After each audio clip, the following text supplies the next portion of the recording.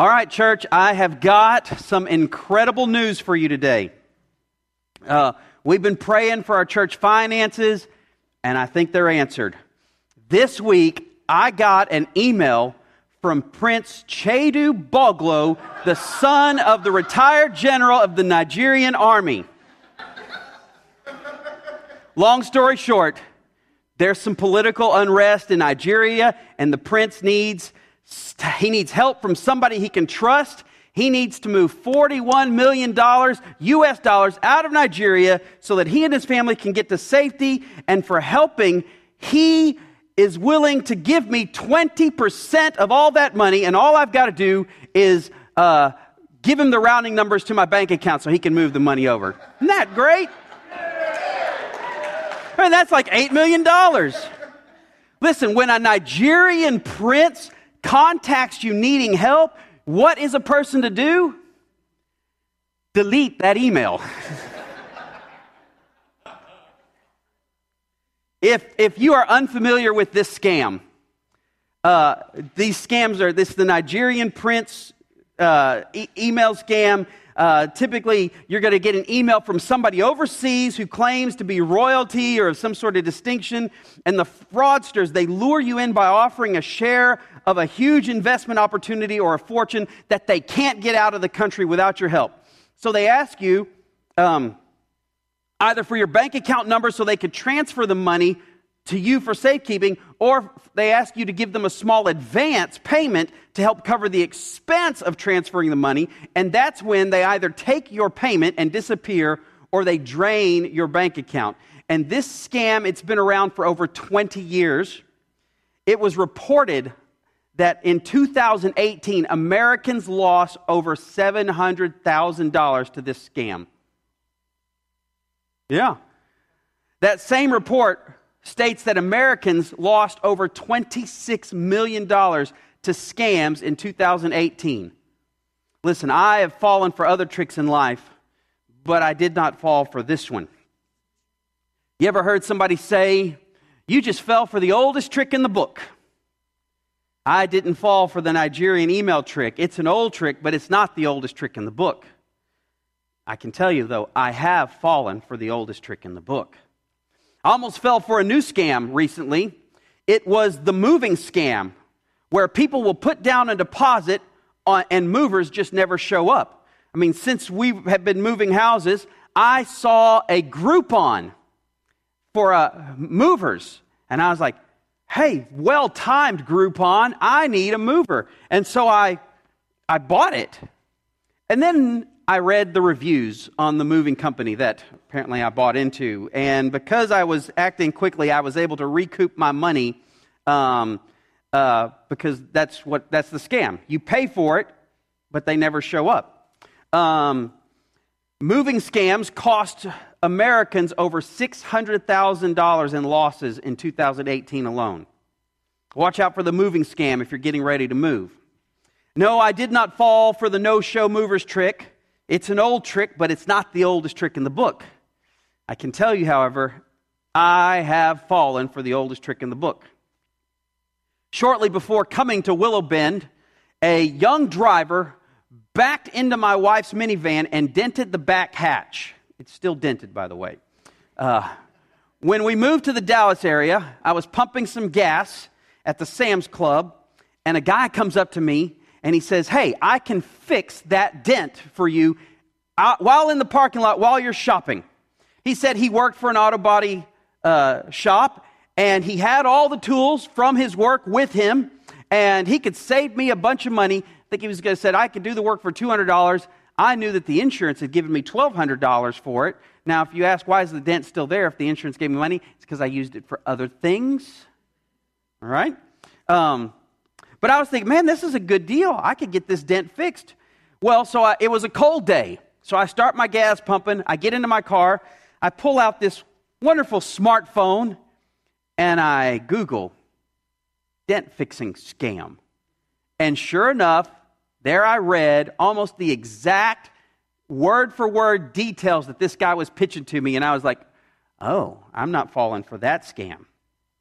I did not fall for the dent-fixing gypsy scam. It's an old trick. And that's what they named it on the internet. Don't think I'm just conjuring up words here. I didn't fall for that trick. However, a friend of mine did.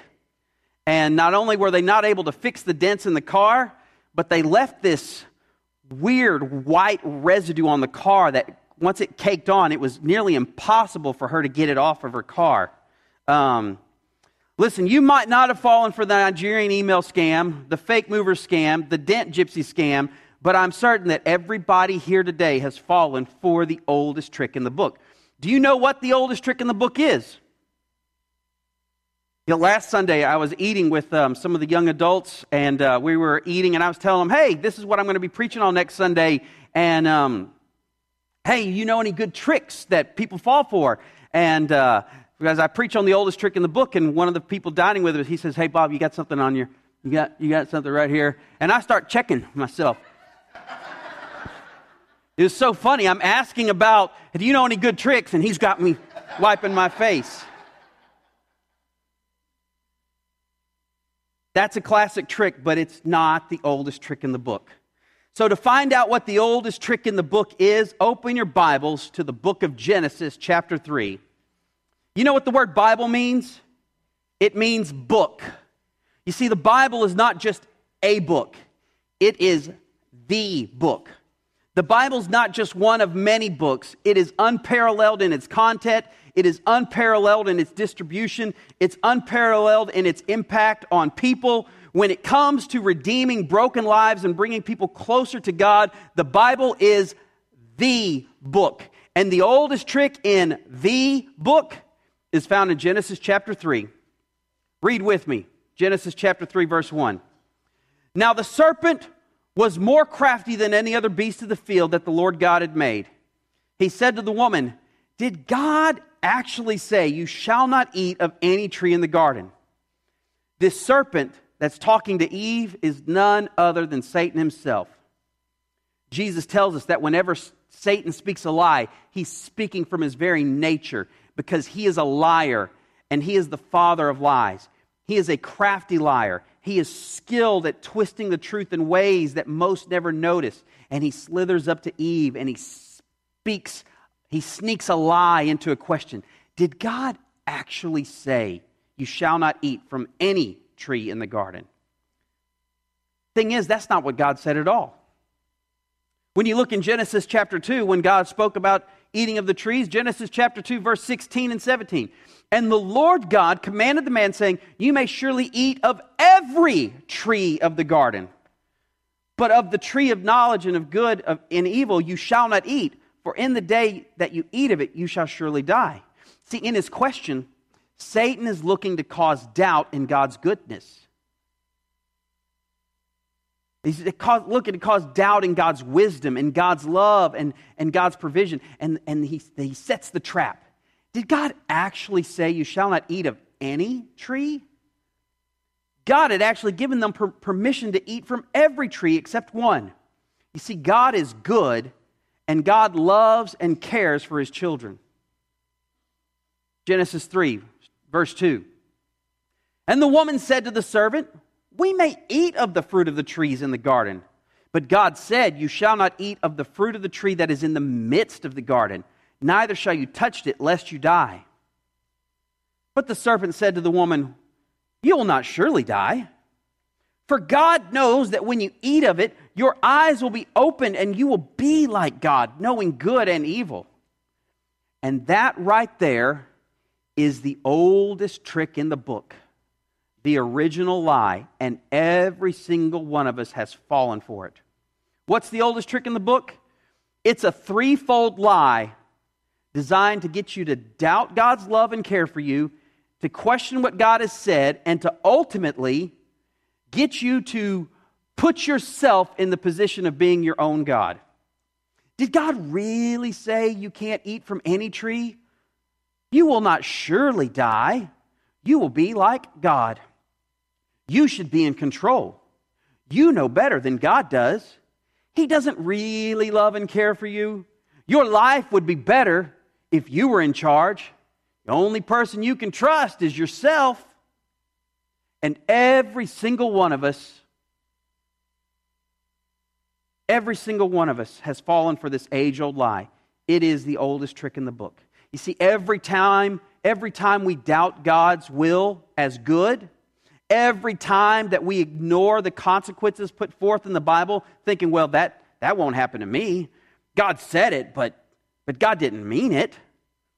Satan still slithers up to us all, and he lies to us in order to cause us to doubt God's wisdom and goodness and to take. And in so doing, we make ourselves our own God. And like Eve, we determine that God is prohibiting good from us. And what we're prohibited from, it delights our eyes, and we convince ourselves that we will be better for it, and so we take. The Bible warns us about drunkenness. But Satan lies to us, and we think, God didn't really mean that. Nothing bad will happen to me. The Bible warns us about romantic relationships with unbelievers, and Satan lies to us.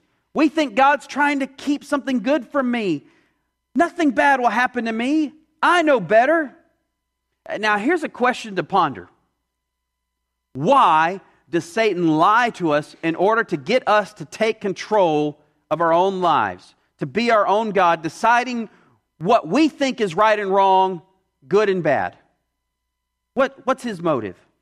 Jesus says that Satan, like a thief, in John 10:10, the thief comes only to steal, kill, and destroy. I came that they may have life and have it abundantly. You see, God loves his children, and he means for us to have a life that is characterized by abundance. But the thief comes to steal that from you.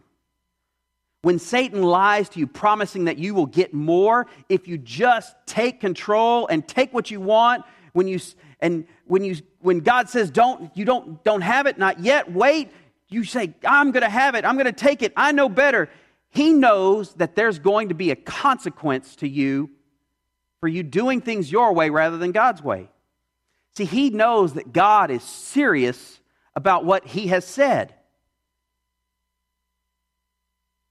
If he can get you to doubt what God has said and convince you to do things your way, he knows that God's provision and God's plan for you will not come about. The abundant life that God has meant for you, it becomes out of your reach because you've taken hold of something else. It's been said, you cannot shack up with the devil and expect God to pay the rent. Now you're the boss. You're in control, but you're on your own. And when you're on your own, it is easier for Satan to begin to kill and destroy things in your life. I can see it in your eyes. You can look back in your life and you can see that Satan has stolen from you, killed parts of you, and brought all kinds of destruction in your life because you fell for the oldest trick in the book. So have I. You know, Satan tried to get Jesus to fall for the oldest trick in the book. In the book of Matthew, Jesus has just been baptized, and the Holy Spirit has come down from heaven like a dove, and the voice of God is heard audibly by those who are there. And in Matthew 3:17, it says, and behold, a voice from heaven said, this is my beloved Son, with whom I'm well pleased. Then Jesus is led by the Holy Spirit into the wilderness to be tempted by the devil. And after Jesus has fasted for 40 days and 40 nights, that's 40 days and 40 nights of not eating, not drinking, Satan comes to Jesus. And in Matthew 4:3, watch this. And the tempter came and said to him, if you are the Son of God, command these stones to become loaves of bread. You know what the last voice that Jesus heard before entering the wilderness was? It was the voice of God saying, this is my Son. The first thing that Satan does to call into question what God has said, if you're the Son of God, are you really God's Son? If you're the Son of God, prove it. Did God really say? By the way, the temptation to turn stones into bread, it's an interesting temptation because nowhere in the Bible are you going to find the command, thou shalt not turn stones into bread? Satan wasn't even tempting Jesus to sin directly. He was tempting Jesus to take control, to be his own provider, to be his own God.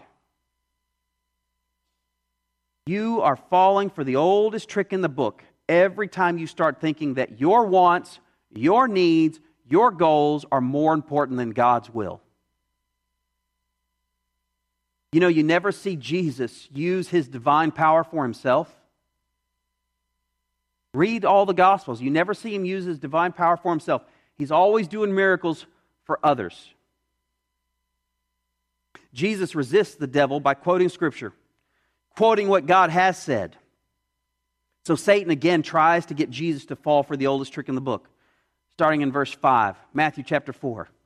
Then the devil took him to the holy city and set him on the pinnacle of the temple. And he said to him, if you are the Son of God, throw yourself down, for it is written, he will command his angels concerning you, and on their hands they will bear you up, lest you strike your foot against a stone.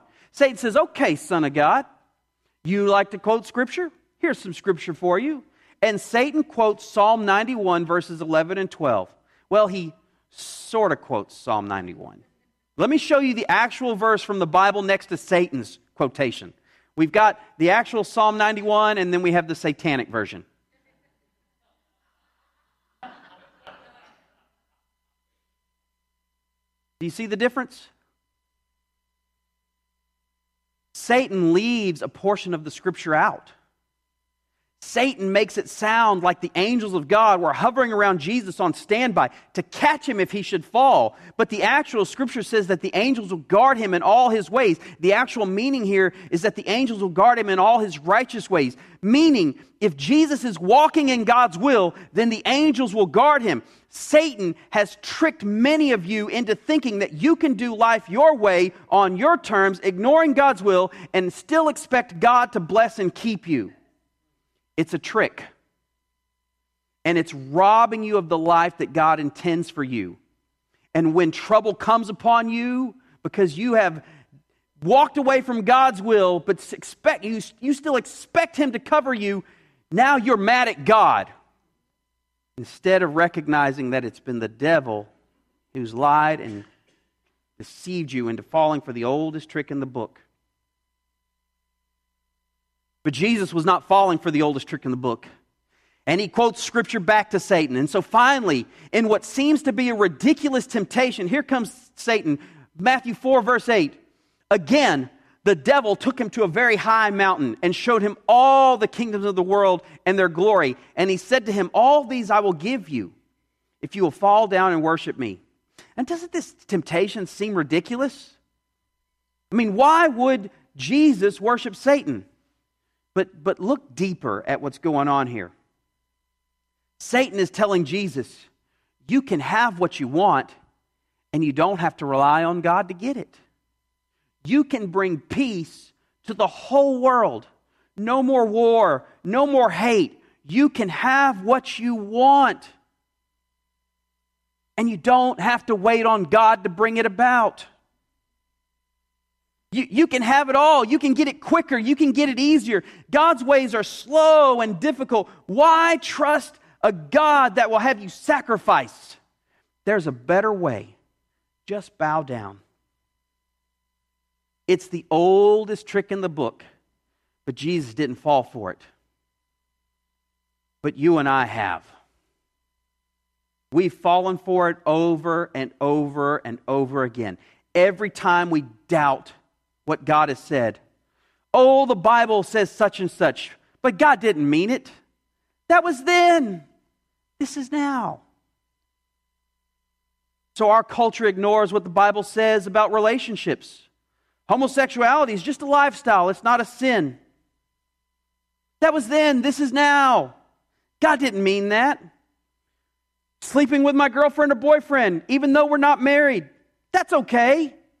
I have determined what's good for me, and I want it. That was then. This is now. God didn't mean it. You can go through the whole list of the 10 Commandments. Remember the Sabbath and keep it holy. But I know it's good for me. And if I work an extra day, I'll have more. It's my only day to sleep in. I know what's right. I know what's good. I know it's better. Over and over again, we hear what God has said, and we are conned into thinking we know better. That was then. This is now. God didn't mean it. Then Satan twists Scripture. The Bible says God is love, and a loving God will only celebrate His children no matter what they do, because that's what modern love looks like. Modern love doesn't involve sacrifice. Modern love just means you celebrate what a person does and is. So we can't call out any sin anymore. We must only accept and celebrate. And certainly a loving God would not punish His children. The love of God has been so twisted by the devil that now biblical realities like hell and God's wrath are philosophically denied. I remember I was working in close work with a Presbyterian preacher, and he was trying to get his church to move from one particular branch of the Presbyterians to a different one because they were so trying to sanitize and walk away from God's Word, and like they had done things like there's a hymn that it's called In Christ Alone. Beautiful song. But in that song, it talks about the wrath of God. They took it out of the hymnal because they were like, we can't talk about the wrath of God. You can't have a loving God who has a wrath. Well, you can if you read the Bible.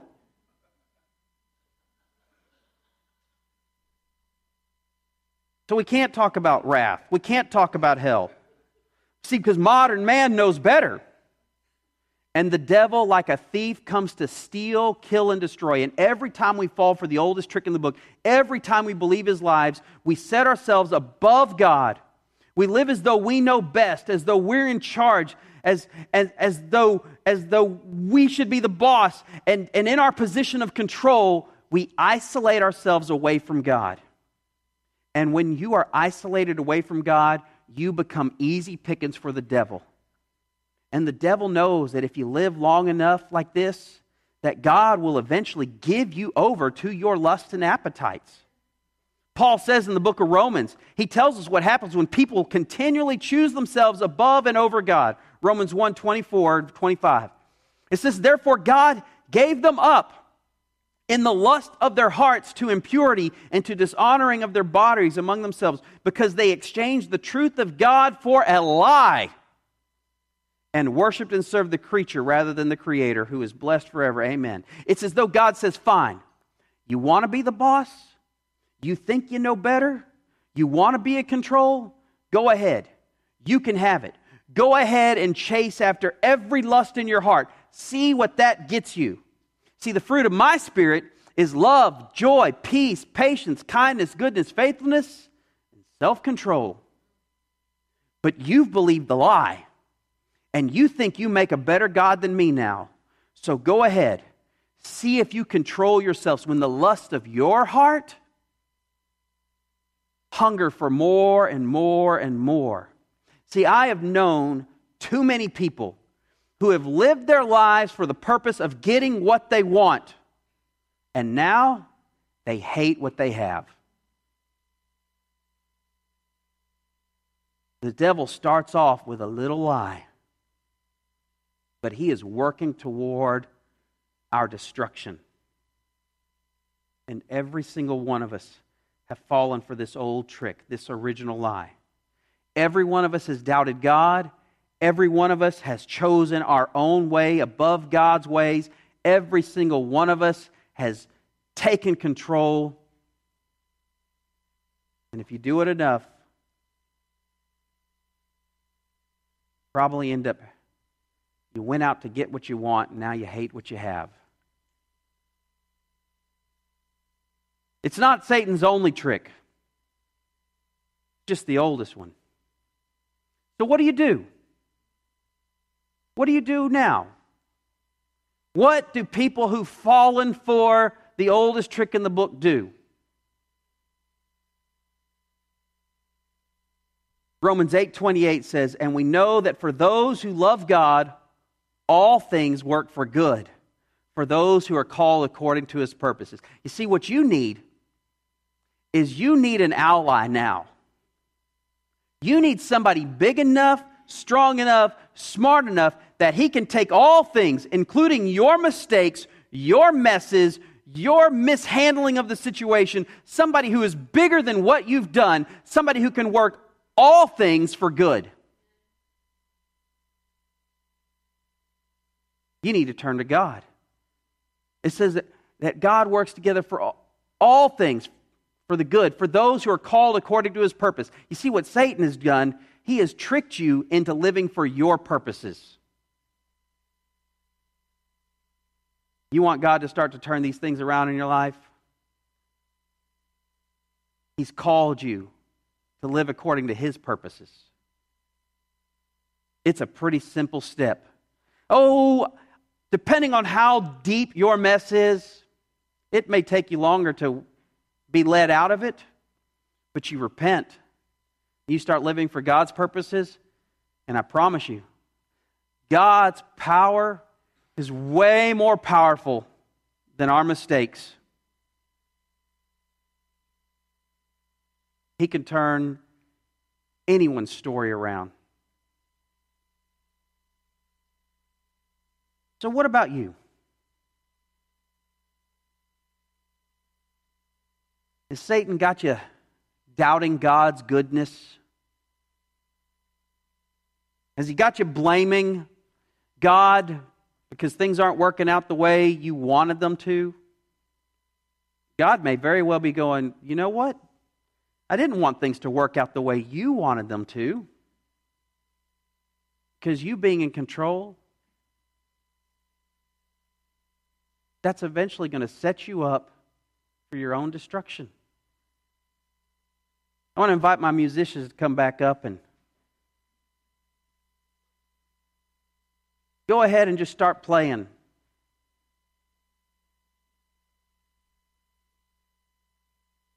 Satan convinces us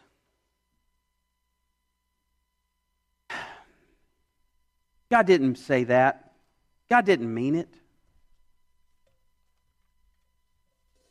The Bible says, for by grace you've been saved through faith. This is not of yourselves. It's not by works, lest any man should boast. God didn't mean that. You've got to work for it. You've got to earn it. Jesus says it's more blessed to give than it is to receive. God didn't mean that. You should take. The Bible says God's foolishness is greater than all our wisdom together. And Satan lies to us and says, that's not really the way it is. God knows that if you would just take, you'll find out. You know better. You can do better. What area in your life is he trying to rob from you?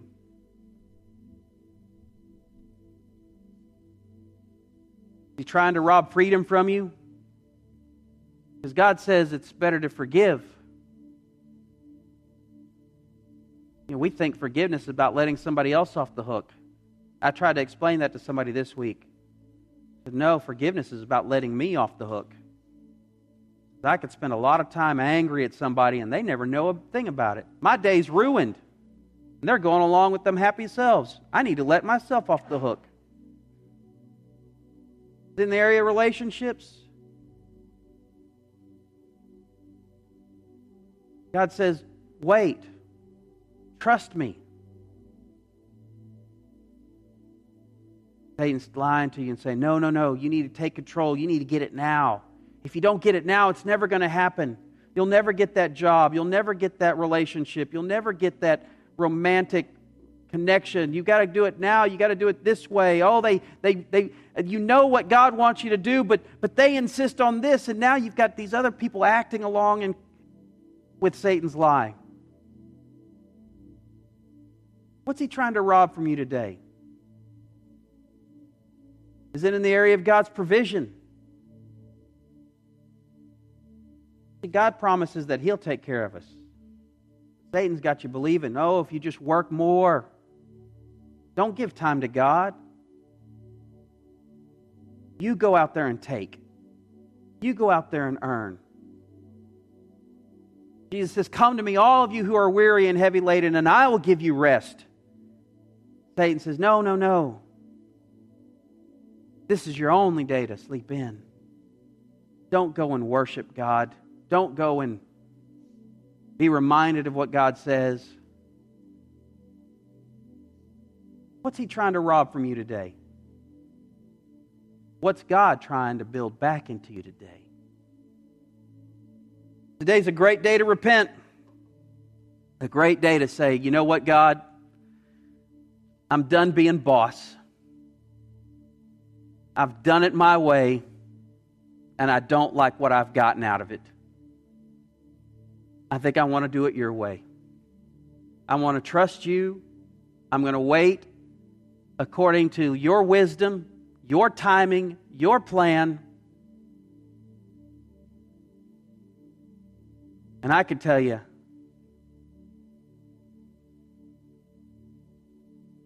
I can point at the good things in my life.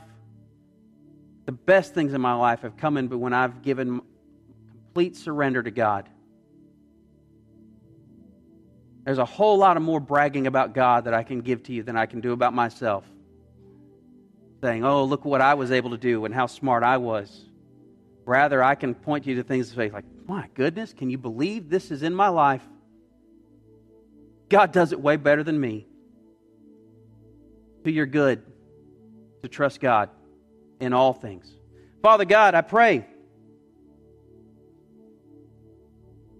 for your people. God, there is this whole other spiritual reality that lies and speaks craftily and deceives us, and he oh so subtly causes us to make choices that are to our bad, and we don't even notice it while it's happening.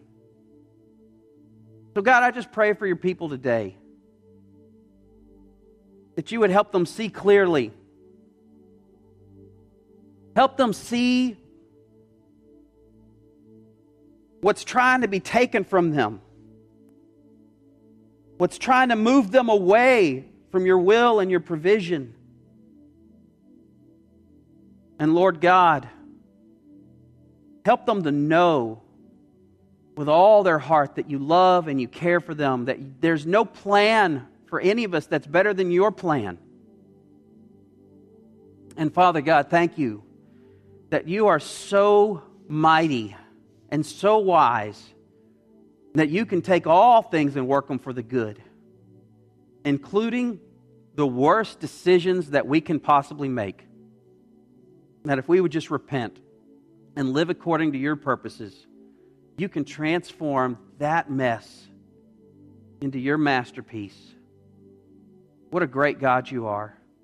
God, thank you for filling my life with so many instances of my own mistakes being made new by your hand. And I pray that for your people. And Father, if there be one here today that Satan has just been convincing them that they don't need Jesus, that they can be a good person all on their own, and that you will accept them on their own goodness, Father, may they not hear his lie, but hear your truth. That all have fallen short of the glory of God. That all have sinned. That the wages of sin is death. That all our righteous deeds are like filthy rags before you. That we cannot give you a good enough life to merit eternal life.